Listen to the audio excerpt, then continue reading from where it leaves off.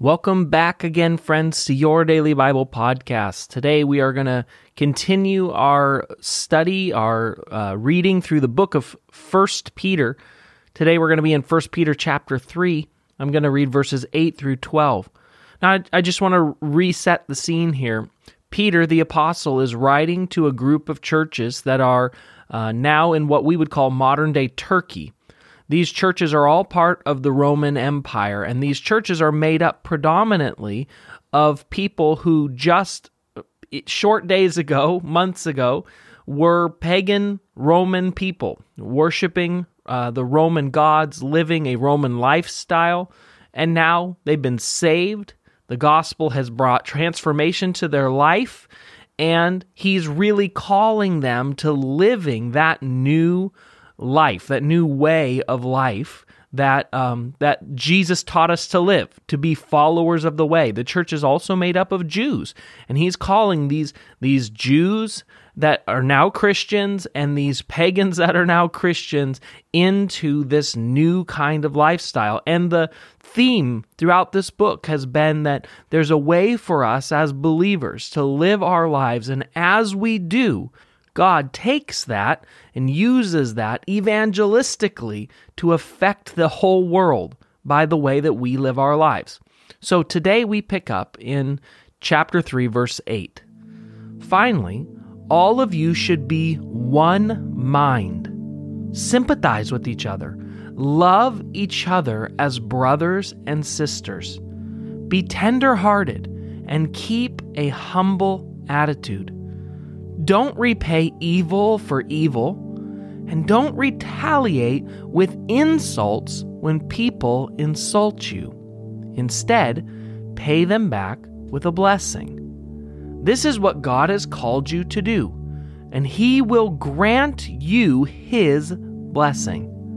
Now, this is so completely countercultural to the people who heard it and to us who need to hear it today.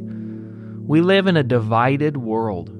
If you watched the debates last night, then you know exactly what I'm talking about. We are more divided and polarized and argumentative, and social media has created in us this unfiltered, opinion-driven, it doesn't matter who I hurt, y'all need to hear the truth society. And that is exactly what Peter is speaking to these believers in Jesus directly about, telling them to be kind, to love each other, to be humble, to not repay evil for evil, and don't retaliate when people insult you. Instead, be a person of blessing. This is so important that all of us who are hearing this today listen to the words of the Apostle Peter, to what the Holy Spirit was speaking through Peter. We are called to be a people who bless others, not curse them. We are called even in the face of persecution. Remember, these believers who this book was written to were facing intense persecution from their neighbors. And yet Peter's telling them, don't repay evil, don't repay insult, instead bless. And then he goes on. Verse 10, for the scripture says, if you want to enjoy life and see many happy days, keep your tongue from speaking evil and your lips from telling lies. Turn away from evil and do good. Search for peace and work to maintain it.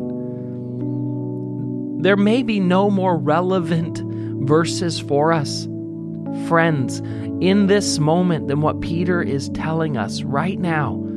Turn away from evil. There's so much around us. It's constant. It's flying around you all the time in the media that you consume, in the things that we post or reshare or are a part of the conversations, the arguments that are taking place. And he's telling us, don't repay evil. Turn away from it and do good.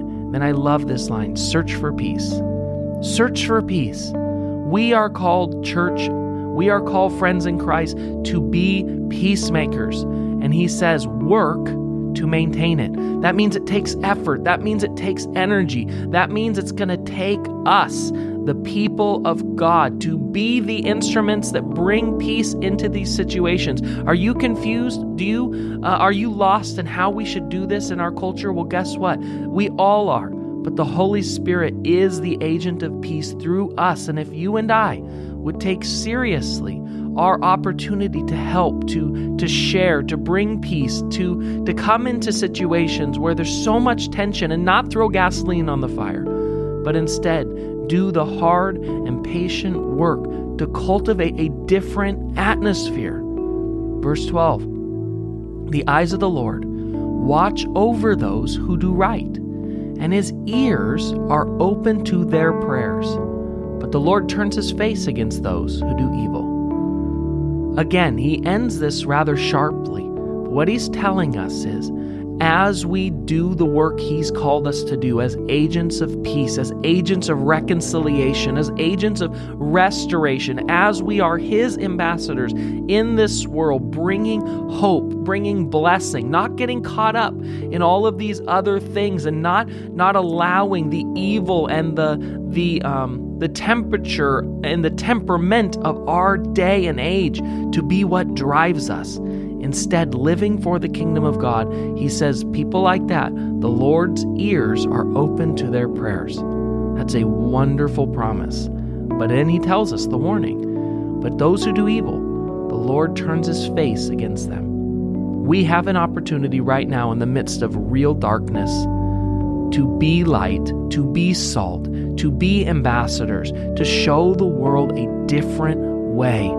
And church, the world needs it right now in a desperate way. Let's pray.